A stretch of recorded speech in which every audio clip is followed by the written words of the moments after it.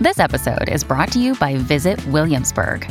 In Williamsburg, Virginia, there's never too much of a good thing. Whether you're a foodie, a golfer, a history buff, a shopaholic, an outdoor enthusiast, or a thrill seeker, you'll find what you came for here and more. So ask yourself, what is it you want? Discover Williamsburg and plan your trip at visitwilliamsburg.com. Hey, it's Ryan Reynolds, and I'm here with Keith, co-star of my upcoming film, If, only in theaters May 17th. Do you want to tell people the big news?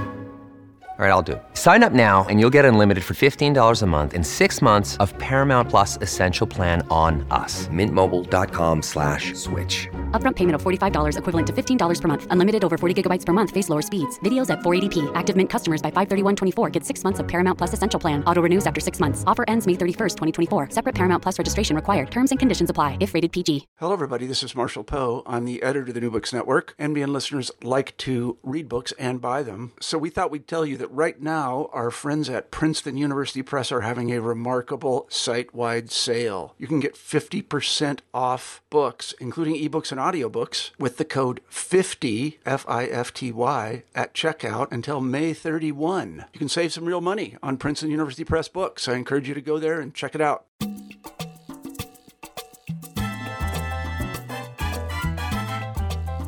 Welcome to New Books in Caribbean Studies. I'm Alejandra Bronfman. My guest today is Marixa Lasso. She's the author of Erased, the Untold Story of the Panama Canal, published this year by Harvard University Press. This book takes us on a tour of the Panama Canal Zone through the stories of the towns that were destroyed or moved as the canal was constructed. It challenges most narratives about that place by arguing that the zone was not built out of empty jungle. Rather, it was a region that had been at the center of trade networks for hundreds of years, and canal officials and the U.S. government reimagined it as a jungle so that the canal would appear to be its entrance into modernity. Everything you thought you knew is wrong. I hope you enjoy our conversation. Hello, Marixa. Thank you so much for joining me today. Hello, Alejandra. Thank you for the interview. So the book uncovers a history that really, once you know it, it seems so obvious and so hard to believe that we hadn't heard it before. And so I thought that was really fascinating aspect of it. I wanted to start with the title, Erased, because it's really about a double kind of erasure, material erasure, but also a kind of discursive erasure. And so can you talk a little bit about the title and really about the broad argument of the book before we get into the details? Yes, and you're absolutely right. The title is about that double erasure, the landscape that gets erased, the old Panamanian urban landscape of that connected the ocean, the Pacific and Atlantic Ocean.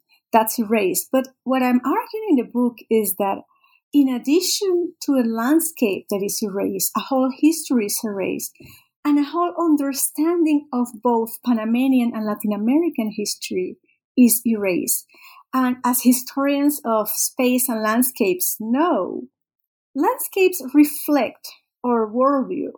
And my argument in the book is that erasure of Panamanian building of this route coincided with a historical erasure of Latin American building or construction of its own history.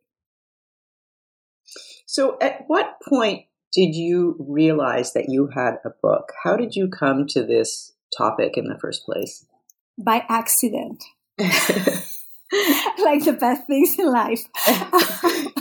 I was at the National Archives. I had a different project. I wanted to do an urban history of Colón City, the Atlantic port of Panama. And I wanted to look at the American side of that city. There was an American and a Panamanian side. So looking at the National Archives records, I found this record about Town Sites Committee. And then a whole world emerged that surprised me. And I realized, I'm Panamanian. I grew up in Panama, and I had never heard about it. And the richness of that story surprised me. And I said, I need to understand this. I need to work on this. And I abandoned the other project and went into this. And it became something that was one surprise after the other. For example, something else that I didn't know, because the story that I had heard was that, the towns that were there were flooded. Was my surprise as realizing they were not. So it was one surprise after the other.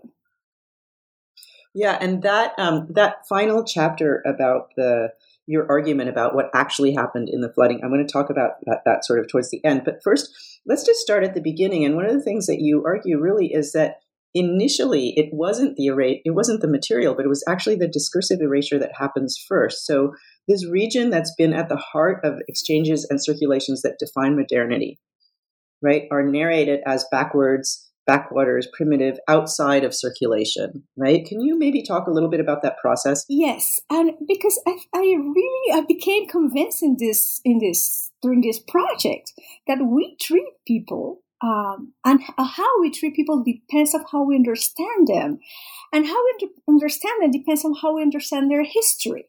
That was very clear in the case of Panama. No, this is a region of Colombia. And in the 19th century, what did that mean when Americans come to Panama in 1904 to build the canal? That this country, this region, was at the forefront of republicanism. No, in the 19th century, when most places in the world were monarchies, this was a republic. But not only that, it was a black republic in the tropics. No? And where there were black mayors, black citizens, voting, participating in politics. Next to a major railroad, a major communication hub. But with the ideas about the tropics in the 19th century, could not acknowledge or accept that Black Republicans could be at the forefront of any kind of innovation. So there was first this discursive erasure of their protagonism in the history of this communication hub that is Panama. And once you disconnect them from that history, it becomes easier to depopulate the region, to expel them from the region. Yeah, and before the depopulation, there's this very fascinating process that you trace, really 3 different periods, a slow transition towards U.S. dominance or hegemony or whatever you want to call it. And I found that really fascinating to think about this kind of the way that sovereignty is not either, one way or the other, but it really is a process there's these kind of things that get taken away slowly. Can you talk about that a little bit? And then I want to also ask you about this disfranchisement, which was really very striking. Yes. I mean, another surprise is that Panamanians have studied very carefully how the Canal Zone and the canal went back to Panama, no? How Panamanians recovered control over the route, over the canal. But we never really understood or studied how it happened the other way around. I mean, how the U.S. Appropriated this territory that was fully occupied, as it was easy, and it was not easy, and it was not simple, because it was the most densely populated part of the country, full of towns and municipalities. So it was a very slow process. It was not like the U.S. came with a clear idea of what it was going to do there. And you can see that it's a slow process, that the first thing is to rule the region, which makes sense if you think that it's a densely populated region, no? And then their negotiation over what exactly does it mean, the Panama Canal Treaty of 1903. How is it going to be enforced? And it's not, nothing was predetermined. And there's a lot of interpretation that happens slowly. So you talk about 3 different periods, right? Yes.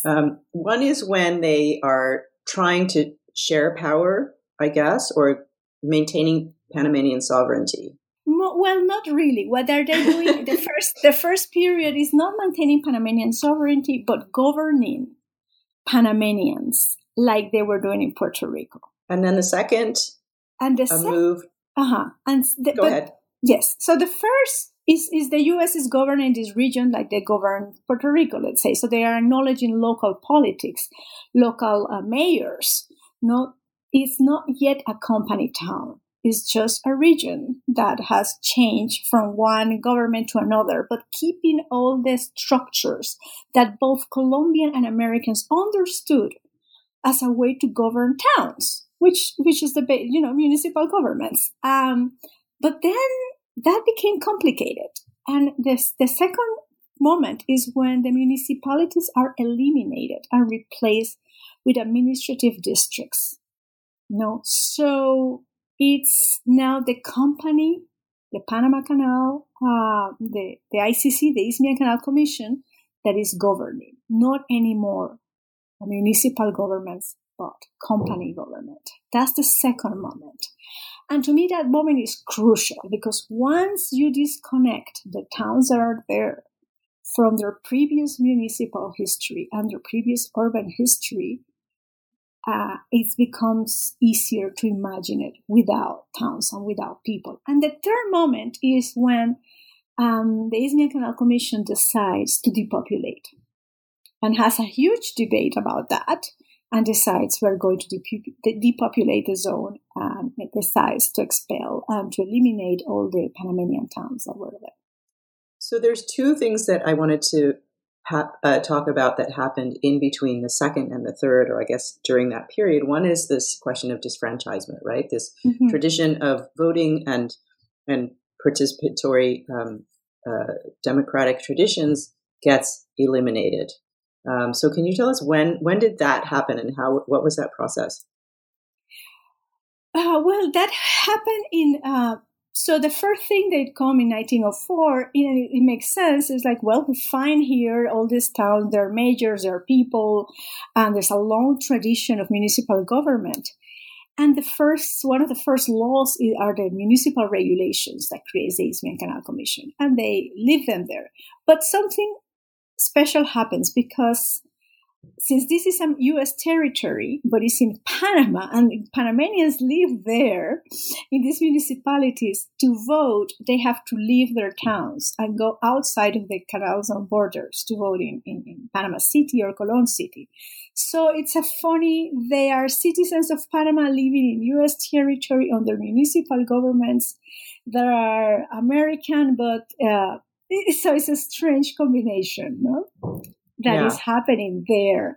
But still, there's still a recognition that they have the right to be governed by municipalities and by mayors. And one thing that I found fascinating is how when U.S. mayors begin to replace Panamanian mayors, they begin to defend their citizens, no? Even against the Isthmian Canal Commission. They take seriously their jobs. And maybe that's why they are eliminated. So the next stage is a really fascinating one. And this is when the U.S. decides that it's going to modernize and make these towns like more modern, as opposed to what they conceived of as less modern in the towns that already existed, right? And there are a series of processes that you described in a really interesting way. And I loved the section about screens, maybe because it reminded me of Luis Perez's description of the importance of screens on becoming Cuban. And so I wonder if you can talk about screens and why they mattered. What was their significance in that moment, in that process? Well, yes, because the screens are a symbol of so many things, no? At least that's how I read it. Because first, they're new. They're new technology. So you see these government officials and builders figuring out how to actually use them.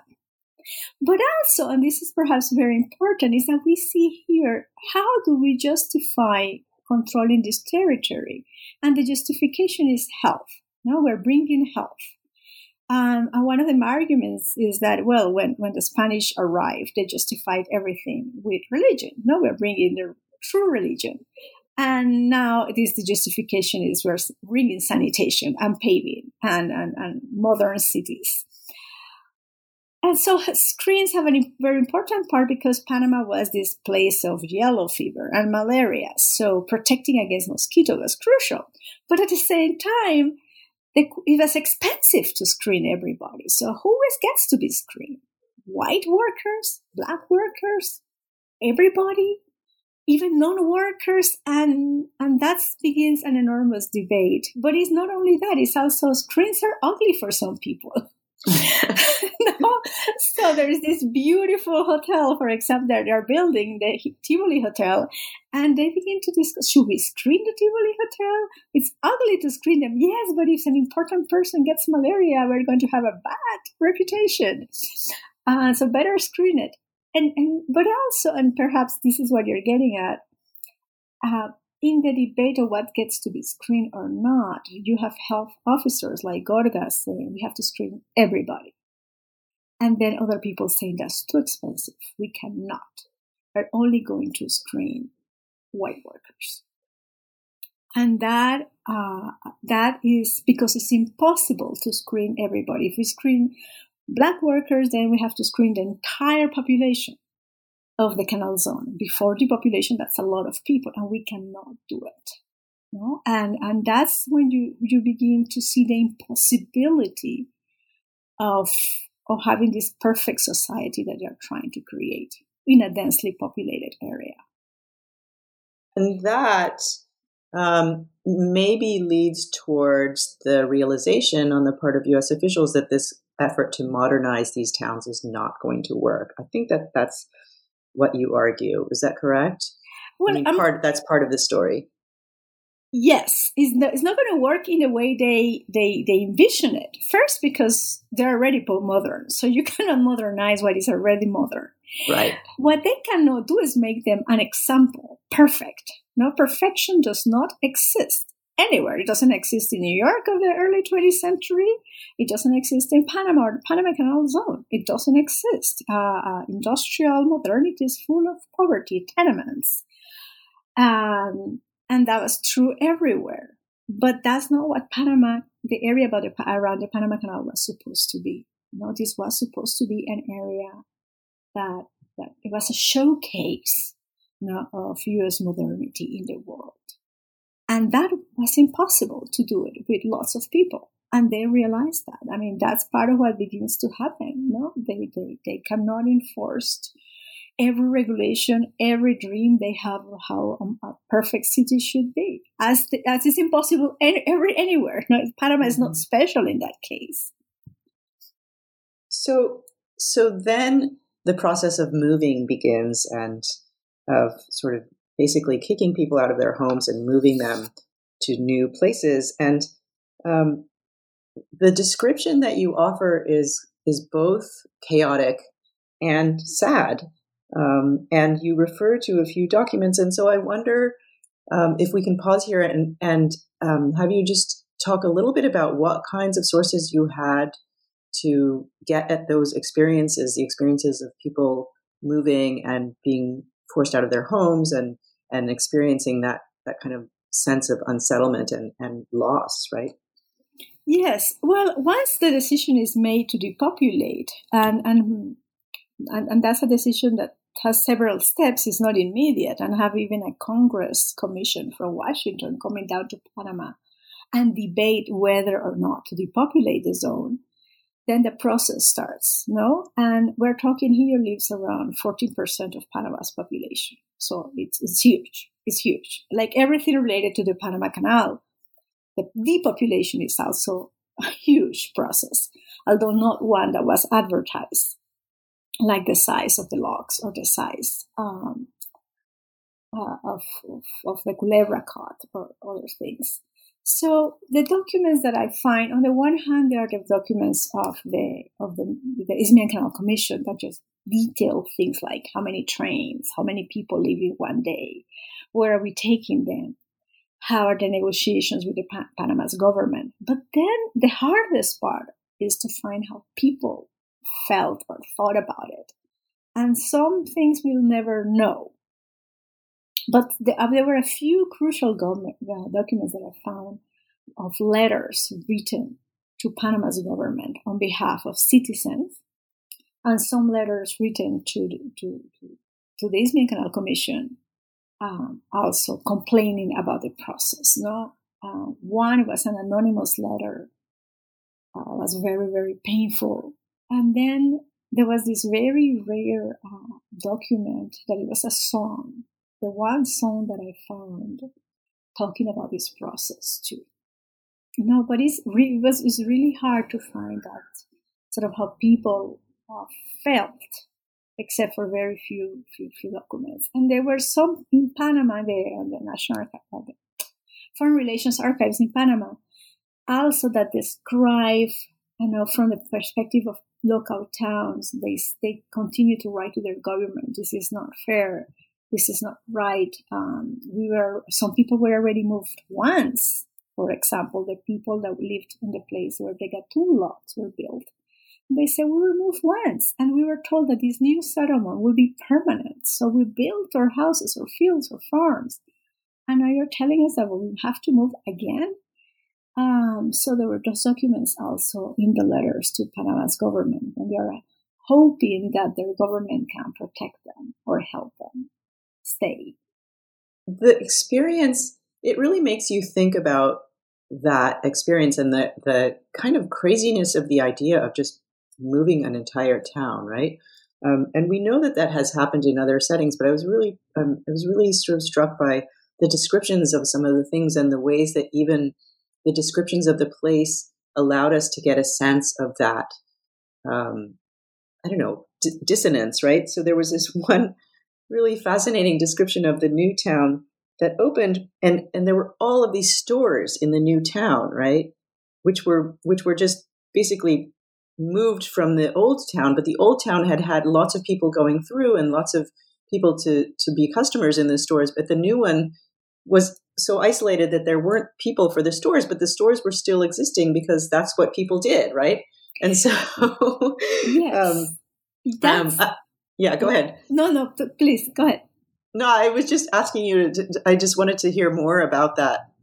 Yes, this is one of the oldest towns, no? Because in this area there were railroad towns and then there were colonial towns, and this is one of the colonial towns, Gorgona, that had been always there at the intersection between the Chagres River, which was the waterway before the Panama Canal, and the mule path that connected the Chagres River to Panama City. No, it was before the canal. It was a combination of river and mule tracks. That's how you cross Panama. So this was an important town that was an intersection of these two ways of transport.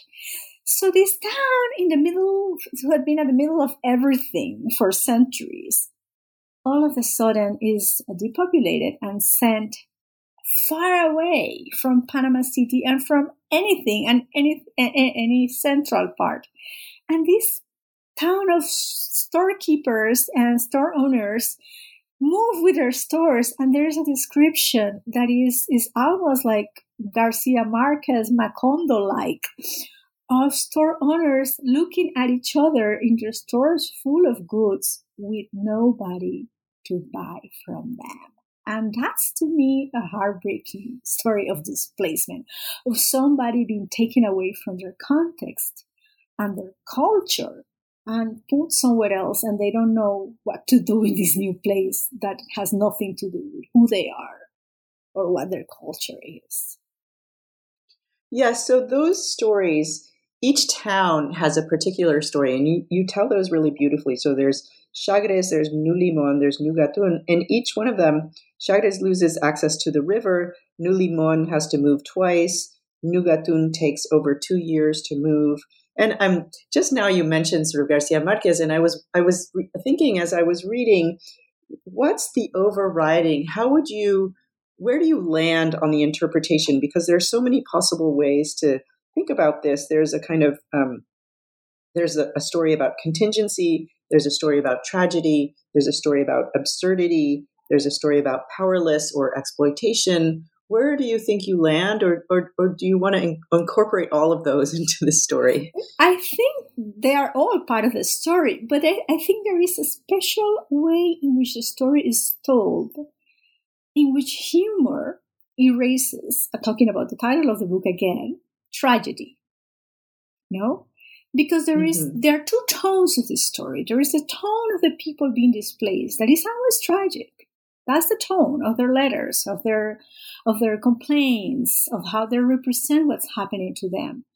And then there is the tone of the stories told about them in the Panama Canal Record, for example, which is a story of humor, in which you say, oh, these poor first, they don't say how big these towns are, and they begin to tell the story of these little towns in the middle of the jungle who need to give way to progress, and they take these humorous stories about how these savage people don't understand the magnitude of what's going on, which is absolutely not true. They understand perfectly well everything that's going on and the magnitude of it.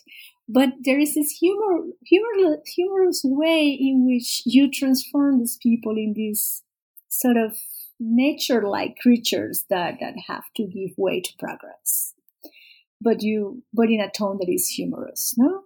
And that difference in the two tones to me is very important for this story. So how do you combine them, and where do you end up?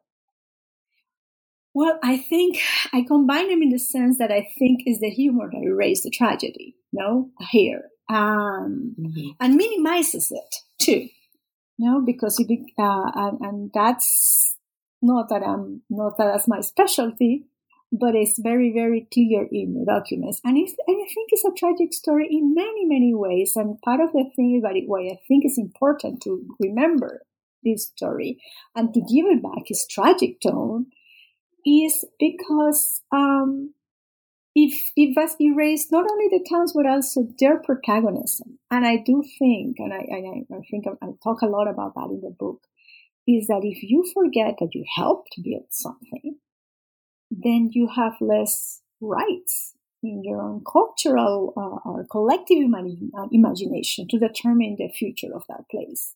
Right. And that's kind of what happened there. So in the last chapter, we're going to come back to this myth that the flooding of Lake Gatun forced people out of their homes. And you start right away in the beginning of the chapter saying, this is the story, but it's wrong. And let me tell you the right story. So maybe you can share with us the correct interpretation of what happened. Yes, I mean, I still remember. I mean, I always thought there was this beautiful novel with which I start the story called Pueblos Perdidos, Lost Towns, that tell the story of this Gatun Lake covering towns and this tragic. But at the same time, you think after the story, well, if you wanted a canal, this had to happen. And I still remember the first time looking at all maps when I realized that the towns were not flooded, that huge towns were not flooded, like Emperador or Nuevo Gatun or Chagres. I'm like, what is going on here? I could not believe it. I mean, that story was so entrenched that I could not believe what I was looking at in the maps. And then, it was finding, when there's a different explanation, if it was not flooding, why, what happened?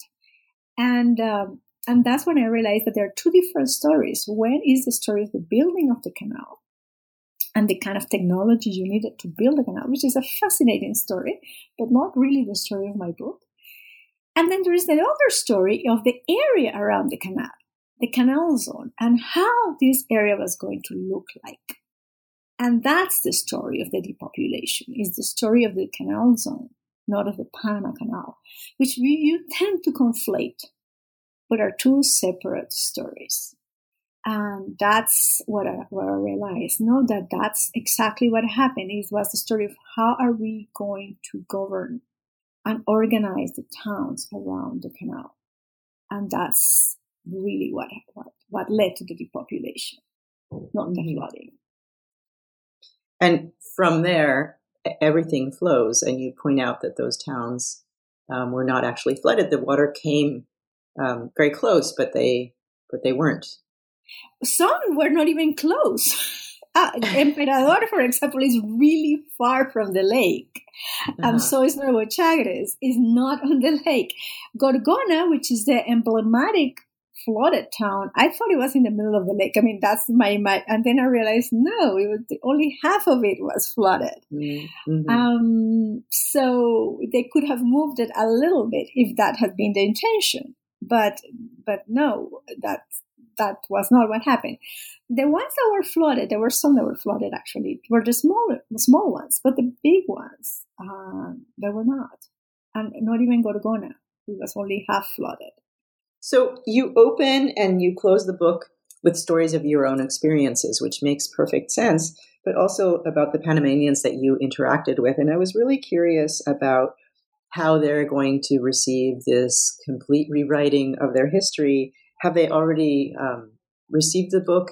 Have you presented it there? What do you think your audience is going to make of this new way to understand the Canal Zone? Well, I already presented it in Panama, and I made a point a month ago to not only present it in Panama City, but to go to one of the towns. And I went to Nuevo Chagres. Chose Nuevo Chagres because the local memory there is very, very strong. They remember the story. They have their own versions of the story. I spoke with them, and I tried to do my best to incorporate it into the book of how they remember that. So it's been and also we invited them to Panama City. Not all the time, it was impossible, but to representative, to come to the presentation in Panama City. And I think this is a conversation that is just starting. I mean, that's my hope, that it becomes a place, the book, to remember for many other people to remember or bring back the stories they heard from the grandparents or great-grandparents. And that's already beginning to happen. I mean, I'm beginning to hear from people who tell me, oh, my grandmother was from Emperador, or my grandmother was from Cruces. And that's beginning to happen. And the reaction in Panama City, it's so far has been positive, a reaction of surprise. And something kind of amazing is that, we haven't talked about, is that the Panama Canal story has been told as a U.S. story. And being told by specialists in U.S. history, because it's not seen as part of Latin American history. Really. No? And that has had an effect on how this story has been written. And for Panamanians, there were no Panamanian book written by a Panamanian about the Panama Canal construction from the perspective of Panama. So one interview I had was the person interviewing this young man in a TV station said, yes, I was hearing about the story of the Panama Canal in my classes. And I kept asking, and what about us? What about us? No? In some ways, this book is that answer. What about us? No? This canal was not built just anywhere, because the story was built in Panama, and there is a previous history, and there were people there, and they affected and were part of that story. Yeah, that's a wonderful way to have a book sort of appear in the world, I think. So I've taken up lots of your time, but I'm just wondering if you can tell us a little bit about a next project that you're working on, something equally fascinating, probably. I don't know. I am playing with ideas. I'm a little bit scared of saying, but one thing that right now I'm toying with the idea is doing a story of how to call it, heat, or how we have lived in warm climates and how we have dealt with humidity and heat over time. With different technologies as they change over time, all the way to air conditioner in a place like Panama, where there were so many technologies that have changed over time of how to deal with this, with temperature. And I'm very drawn by this story, in part because I grew up in a moment of transition between houses that were not air conditioner, where they were about cross ventilation and breeze, to air conditioning houses with an enormous environmental effect, enormous use of energy, times when we know that's not the way, and that they have enormous environmental costs. So I'm really curious. I would like to recover the history of before AC and how people used to live from pre-Columbian times to colonial times to U.S. Technologies of early 20th century to 1950s urban architects who were dealing with heat and breeze to the present. That does sound fascinating. And I think that given the current climate issues, we will probably be using some of those techniques again someday. I hope so. Thank you so much. It's been such a pleasure to talk to you. Thank you, Alejandra. Thank you for the opportunity to talk about this.